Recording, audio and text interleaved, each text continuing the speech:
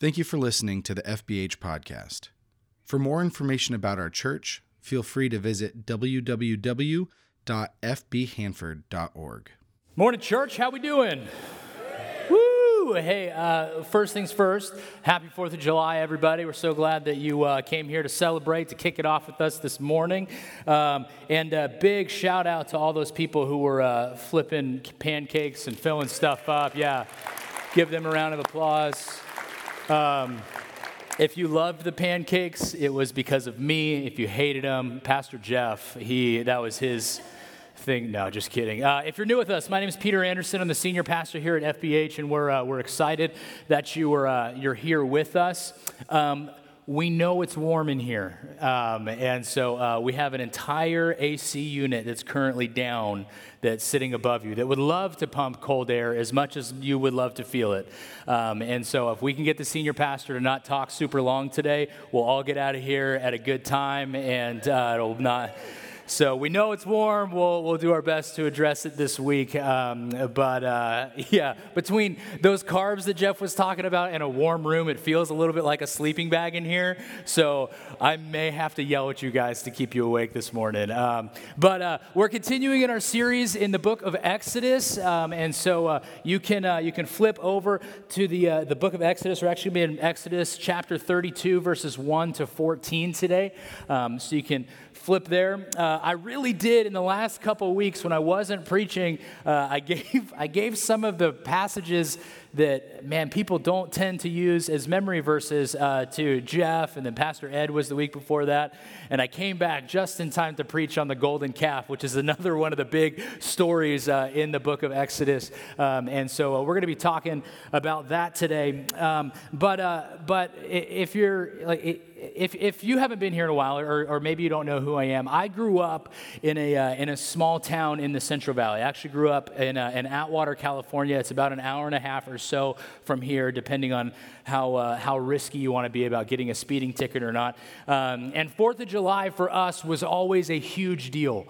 It's my dad's birthday. It's the 4th of July. They would always have, typical small town fashion. We would have a parade that went through town. Actually, the whole reason that my family moved to Atwater was because my grandfather was in the Air Force for his entire life. And they moved to Castle Air Force Base, which is now no longer in commission, but they moved to Castle Air Force Base, and that's just kind of where they landed. And so on a regular 4th of July, we would do the 4th of July parade thing, right? Me and all of our cousins, we would always get this meat that was on a stick. To this day, I don't know what the meat was that was on that stick, but it's the best darn meat you'll ever eat in your entire life.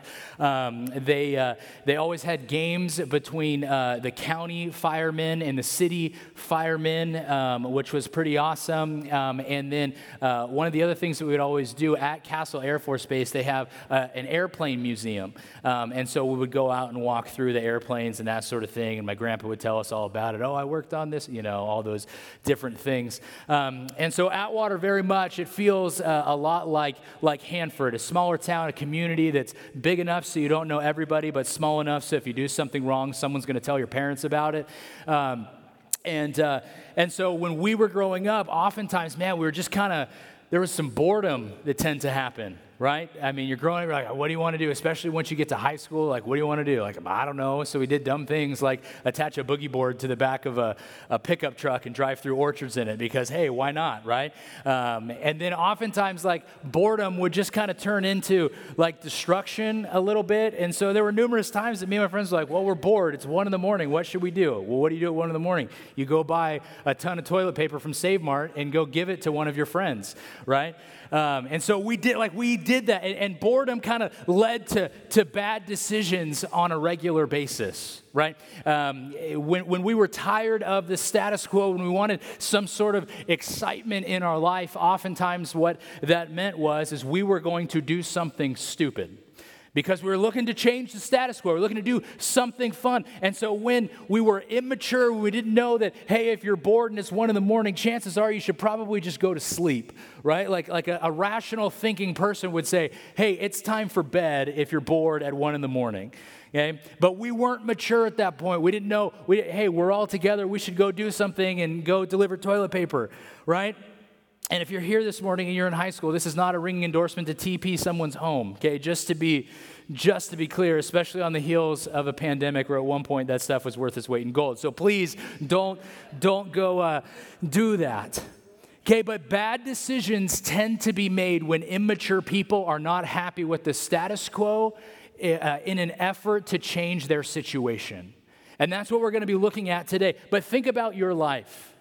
Okay, think about your life for a second. When you aren't happy with the status quo, as someone who is a mature person, you probably think about it rationally, right? You probably think about it thoughtfully. Say, hey, we should do X, Y, and Z to alleviate the pressure that's being put on you, or to alleviate the boredom, or to alleviate the whatever. Maybe it's at work, right? And maybe you have something wrong at work. A mature person would do their best to fix that situation, whether that's going in and talking to your direct report or going to a coworker that you're having a difficult time with directly and having that conversation, that very biblical conversation that says, hey, go talk to that person one-on-one first and try to settle that in some way.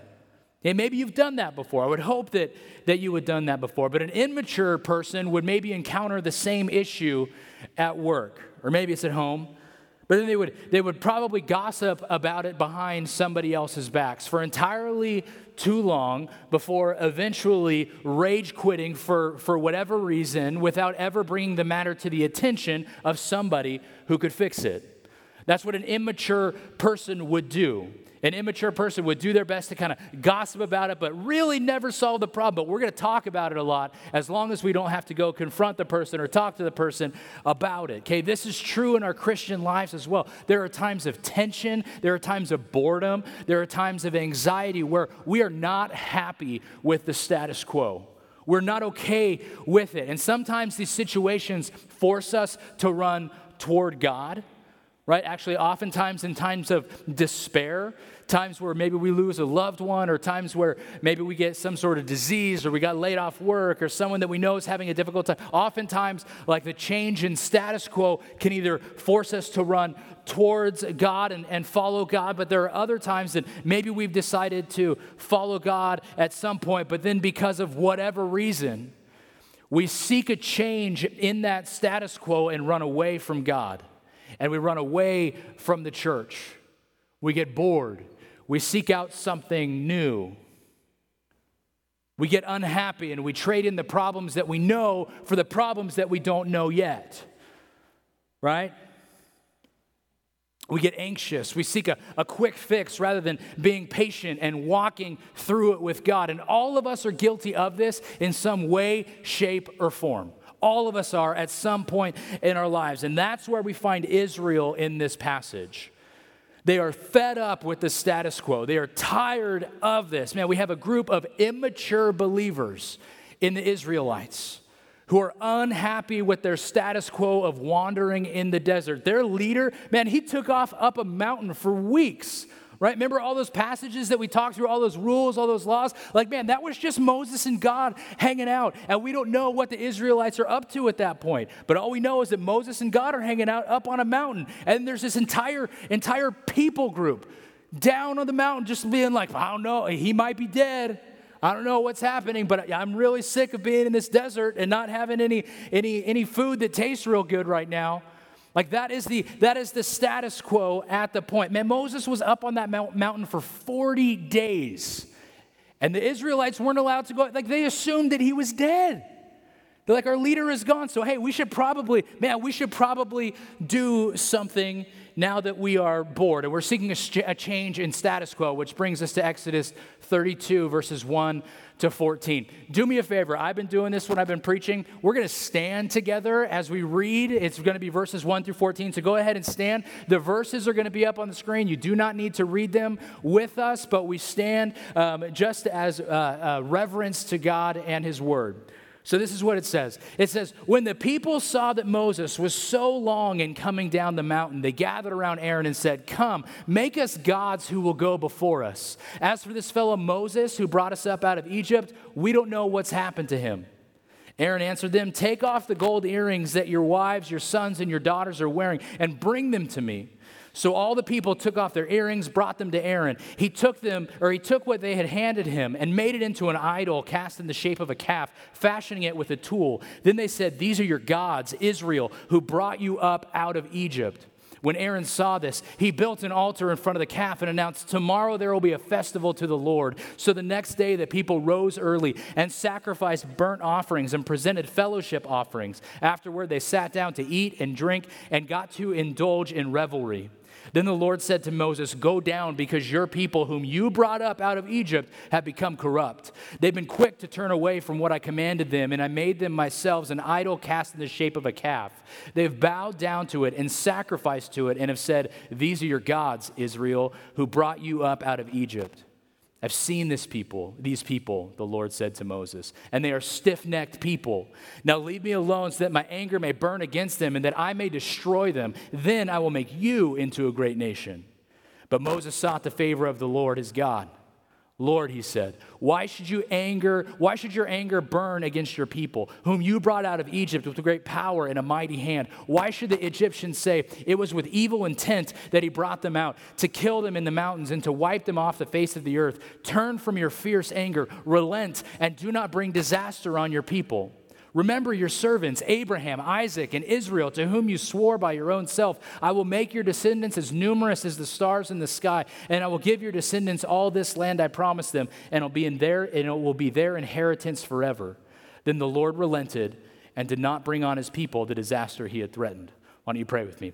Heavenly Father, God, we thank you for this text. We thank you for Moses and his heart and his desire to bring this people of immaturity into maturity, to bring them and do his best to protect them from your judgment.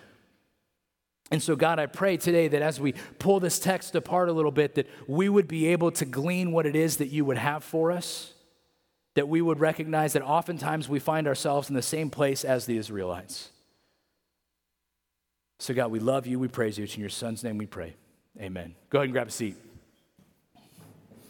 All right, so let's work back through this. I had you guys stand because I saw some of you guys nodding off. It's like, no.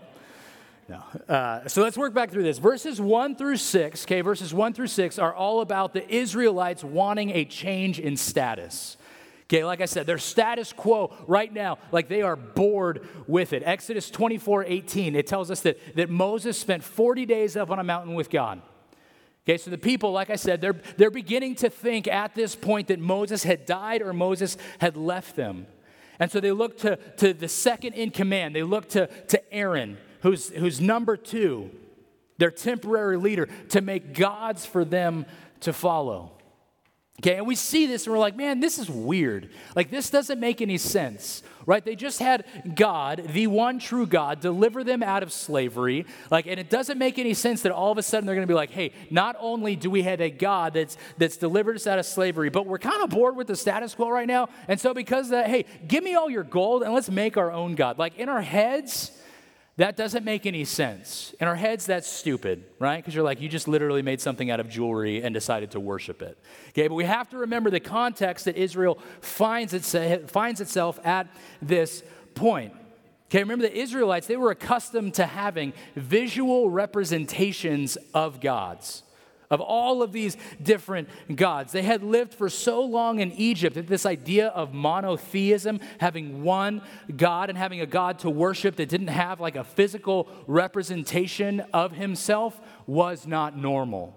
This was actually strange to the Israelite people. So they went back to comfort in the midst of trying to change the status quo. Anybody ever go on a diet, but then they have a really, really difficult day, and they're like, you know what, I'm going to eat my feelings, right? Yeah, like I'm done. I'm going to eat my feelings. We go back to comfort all the time. right? When we have a hard day or something's difficult or we're not happy, we're like, you know what? I'm going to seek something else that's going to change my status quo in the shape of the chocolate chip cookies that my wife made the other night, right? Like that's what we tend, and that's what they are doing. They went back to comfort in the midst of trying to change the status quo. They began running away from God in a very real way. So Aaron, he takes up all of their earrings and he melted them down to make a golden calf. Okay, but the strange thing is that it wasn't actually a new God. And I don't know if you caught that. It's not a new God that they are worshiping. Actually, Aaron was merging their pagan practices of Egypt and idol worship and that they were familiar with, and the worship of God that they were just beginning to understand, this idea of monotheism, okay? They were just not being able to understand, getting reacquainted with, rather, because he told them in verse 5 that this was their God. Okay, this was the God. The calf they had just carved out of their stuff was the God that had delivered them out of Egypt. Not a new God. This is the God that has delivered you out of Egypt. That's what is currently happening. And after that, they started back into the old pagan rituals that they were used to in Egypt. Okay, here's what's interesting, though. The Israelites, as often as we've heard this story, and this stuck out like a sore thumb to me as I was going back through it, because I've read the story and I know the story, and they created a new God, and it was a calf for them to turn their backs on and worship this other God. Right? They never turned their back on God. They simply made God a part of their belief system that they already had in place. They didn't make a new God. They made God, the God, part of the belief system that they already had in place. And hear me on this, and if you're a note taker, write this one down. I think this is the biggest danger to Christians in the West today. This right here. This is the biggest danger. Not that we don't recognize that there is a God, but that God can in some way, shape, or form fit into our already laid out belief system. That's the danger. You'd be hard-pressed to find somebody who doesn't say, God bless America today, right? So the hardship isn't making people believe that there is a God. For the most part, especially in our community, the majority of people believe that there is a God, and he is the monotheistic God of the Old and New Testament. That is true. The difficult thing and the dangerous thing is that we would believe that God, like I said, in some way, shape, or form can fit into our already laid out belief system. Because most people are great with the idea of God, as long as they don't have to do the work of ripping out their old belief system in order to go to heaven. That's the reality of it. As long as I can still vote the way I want to vote, then of course I believe in God. Right? As long as I can still still care about the same social issues that I care about, that I do now, then yeah, of course I believe in God. As long as I can still do whatever it is that I want to do and not change anything about my current living situation, then of course I'm good with God. That's the danger. And that's where the Israelites are right now. That's not what we are called to do. That's pagan. That's phony.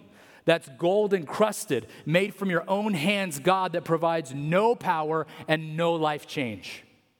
That's the reality. It offers our own comfort. It offers our own kind of happy little status quo.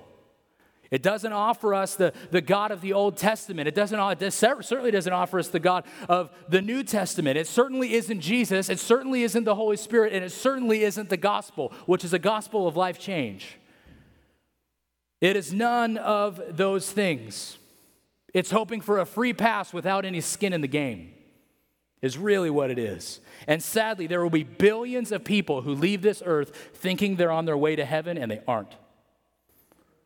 Simply because we have shoved God into a box that we're comfortable with, rather than allowing God to create the box for us. It's a small difference, but it's a massive one. But that's an entire sermon series, and we have potato salad to get to. So we're going to keep moving. So in the chunk of the next verses, God sees the Israelites diluting who he is, kind of watering down what it means to actually have skin in the game with a God, who he is. And so God, rightfully so, he gets angry. In verse 7 and following, God calls the Israelites corrupt, a stiff-necked people, and all the way down in verse 10, God tells Moses to leave him alone so he can kill all of them. Good, man, that's fun. That's fun to read stuff like that, right? I mean, like, this is angry God mode. And this right here is why so many people have a poor understanding of the Old Testament. Because you see God who just, why is God mad? Like, I mean, all they did was like make a statue and start worshiping it. Like, what? Like, come on, is that really something that God should be so upset about that he's going to wipe an entire people group off the face of the earth? That's why we have a poor understanding of the God of the Old Testament and the God of the New Testament, because oftentimes we look at the two and we're like, that's not the same God. Good news is, it is. Okay, God is unchanging. He does not change regardless of time period, regardless of era, regardless of culture. God does not change. He is a unchanging and perfect God. Nothing is different. He always loves people and he always hates sin. That never changes.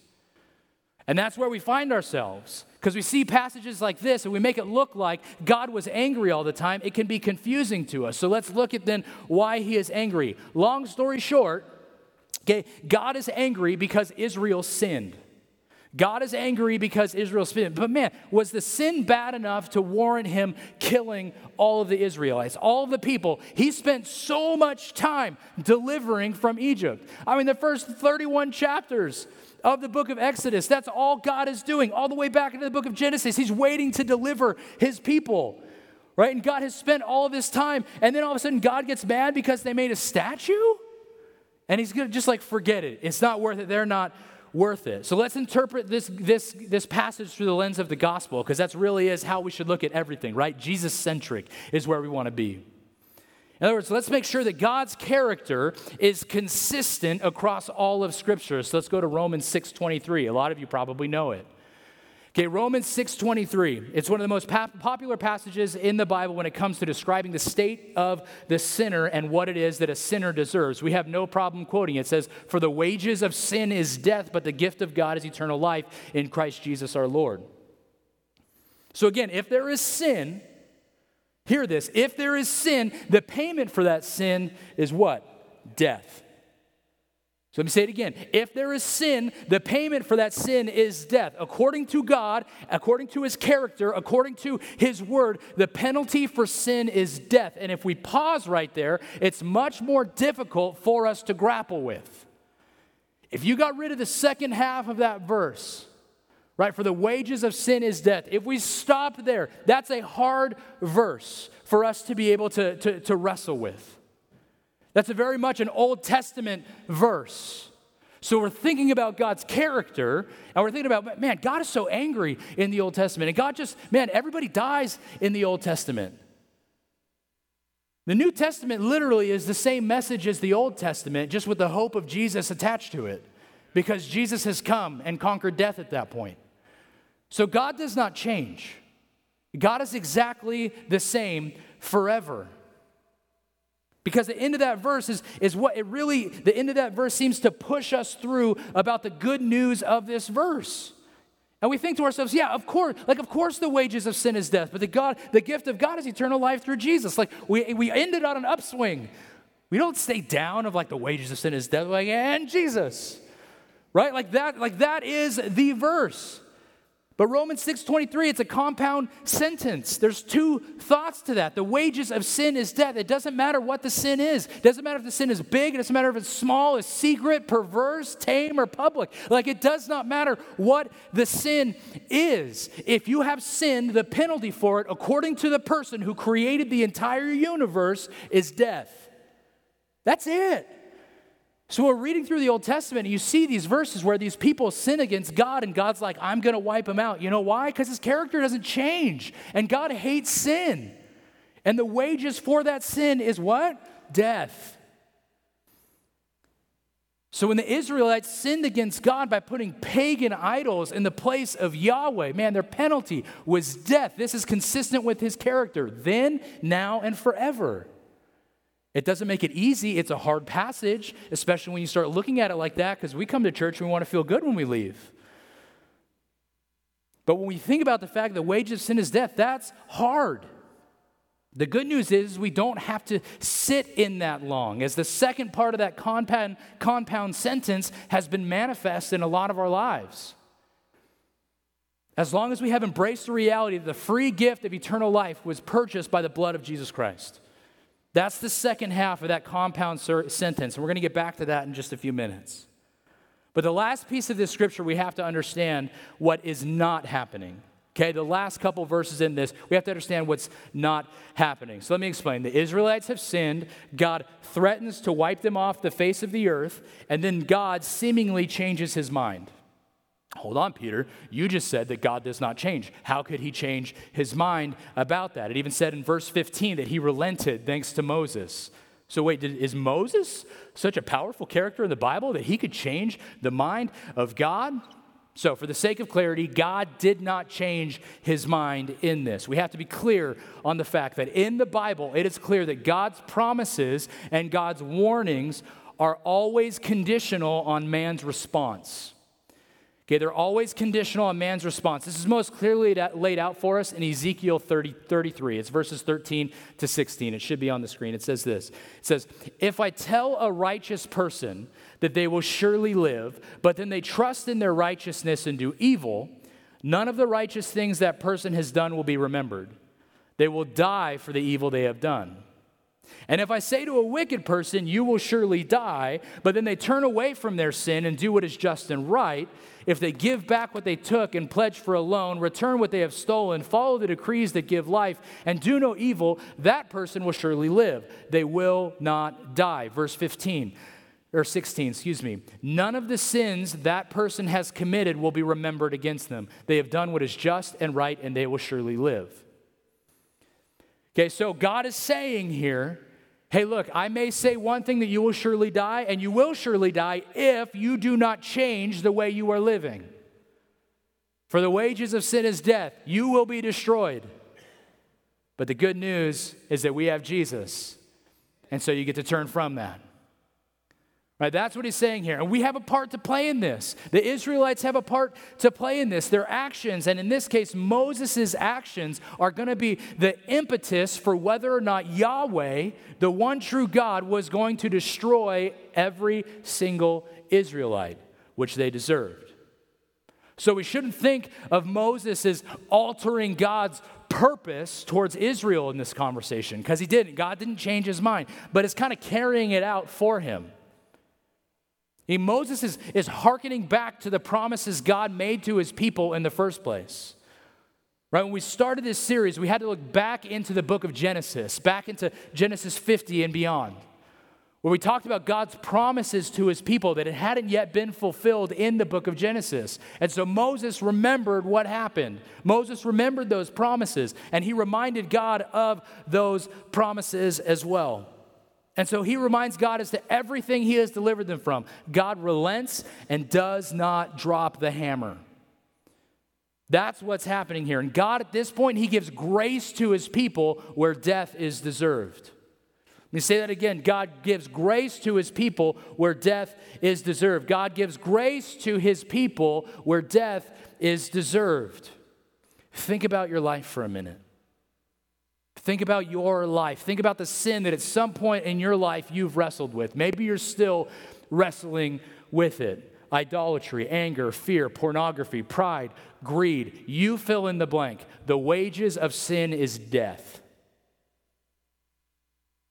And if you believe what the Bible says, and I know the majority of you in here do believe what the Bible says, then you, by nature of your sin and the reality of the Word of God, deserve death.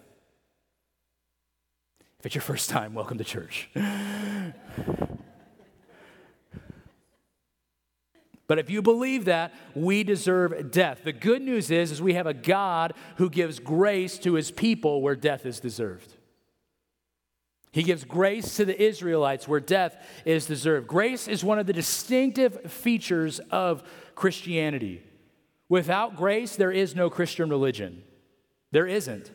No other system of religious thought, past or present, contains an emphasis on divine grace comparable to that of the Bible.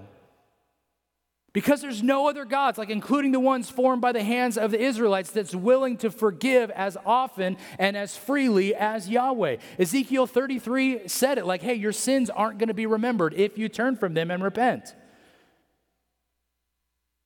There is no other God who so freely gives grace to his people. Okay? And the church needs to remember this reality.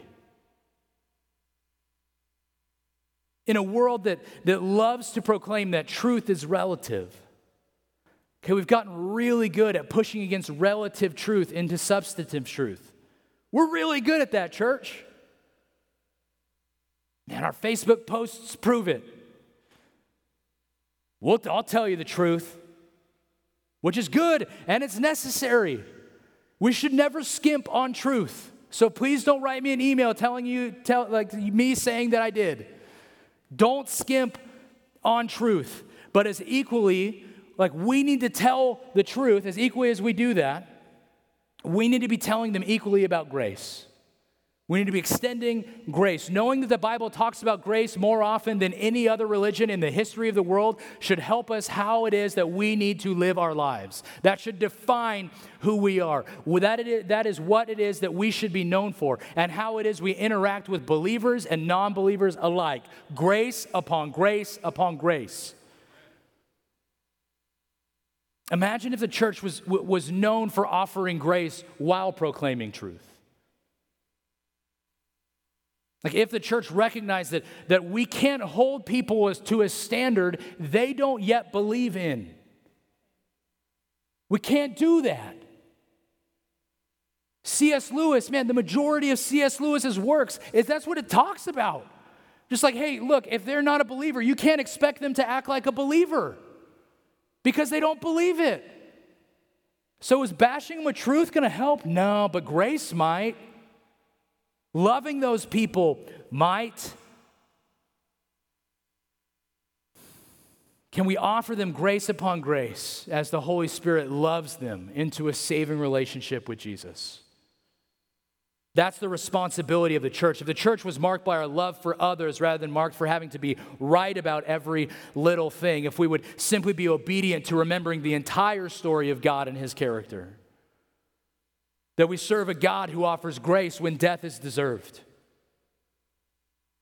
Then days like today, where we get to proclaim our nation being founded on Christian morality would tell a different story. It would tell about how America, because of its freedoms, have given the church the opportunity to love unashamedly, to tell the entire truth. And when we fall short, our incredible God covers us with grace as we try our best to do better next time. That's the gospel. That's the reality of America. That's the freedom that we should be proclaiming and exploding later on tonight and eating too much today, that we have the freedom to serve a massive God who offers grace in exchange for death. That's the gospel. And I know most of us, we want to see our country, the United States of America, be a city on a hill for the entire world. Know, though, that we aren't going to get there through shouting matches. We aren't going to get there by voting for a different president or new Congress. The only way our nation becomes a light in the darkness is for individuals of the church to recognize the grace given by God as we do our best to be obedient to him. America, you want to be a nation on a hill? Start with yourself and offer grace upon grace upon grace as you offer truth. Tell the story of the gospel. It starts with us as individuals and our decision to follow God. So the question I want to leave you with on this wonderful 4th of July is this: are you stuck at the first half of Romans 6:23? Are you waiting on death because of your sin? Is that where you're personally at today? Or have you come to the second half of that verse where there is a free gift of Jesus, and this free gift of Jesus has given you eternal life, and now it's your responsibility to proclaim that same grace to others? because your God saved you when death was deserved. That's what we're about. I'm going to invite the band back up. It's our first weekend here of the month, which means that we get the opportunity to celebrate communion. But if you haven't said yes to that Romans 6:23, the second half of Romans 6:23, I want to offer you the opportunity to pray with me, to make that declaration of faith, to say yes, and then we're going to celebrate that as we receive communion. If you did not receive communion elements when you came in, you can raise your hand. We'll make sure that we have an usher come through and get some communion elements. Keep them nice and high. But the entire reason that we celebrate communion, and stay with me, I know it's distracting as people walk around. The entire reason that we celebrate communion is we are recognizing that somebody else, Jesus Christ, died on a cross for us. That's how we were extended grace. That's how we were given grace in the first place. That a God who's way bigger and way smarter and sees further into the future and further into the past, it's beyond time, in his infinite wisdom, said, hey, this is my creation. I love this creation, but I hate sin and I know they're going to mess it up. What is a way that I could get them reconciled to me?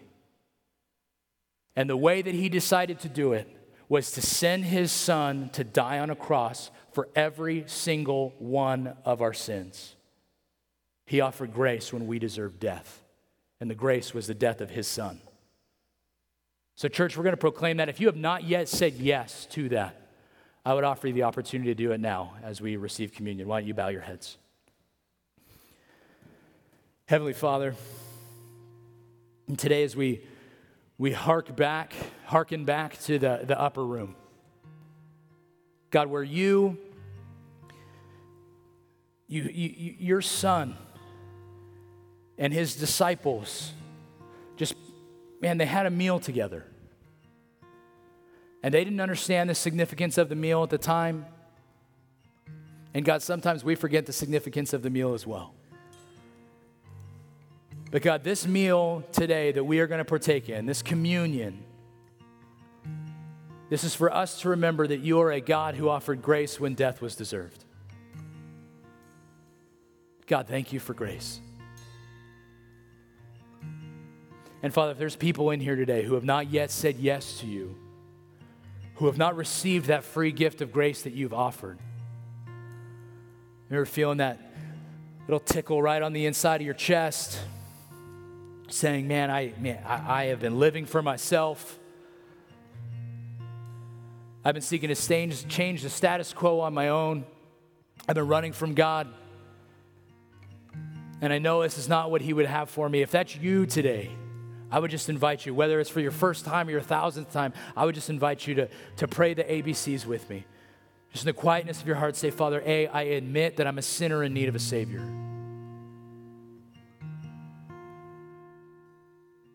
That the wages of my sin is my death. I admit that I'm a sinner. But B, I believe that you sent your son to die on the cross for me. That he took my death upon himself. And I believe that he didn't stay dead. He didn't stay in the ground. He didn't stay in the tomb.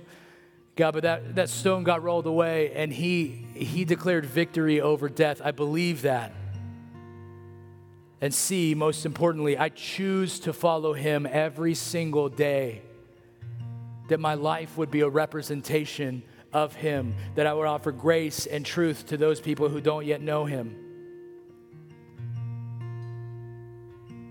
God, that I would live in the second half of Romans 6:23, the free gift of eternal life through your Son, Jesus Christ.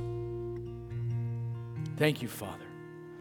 It's in your Son's name we pray, amen.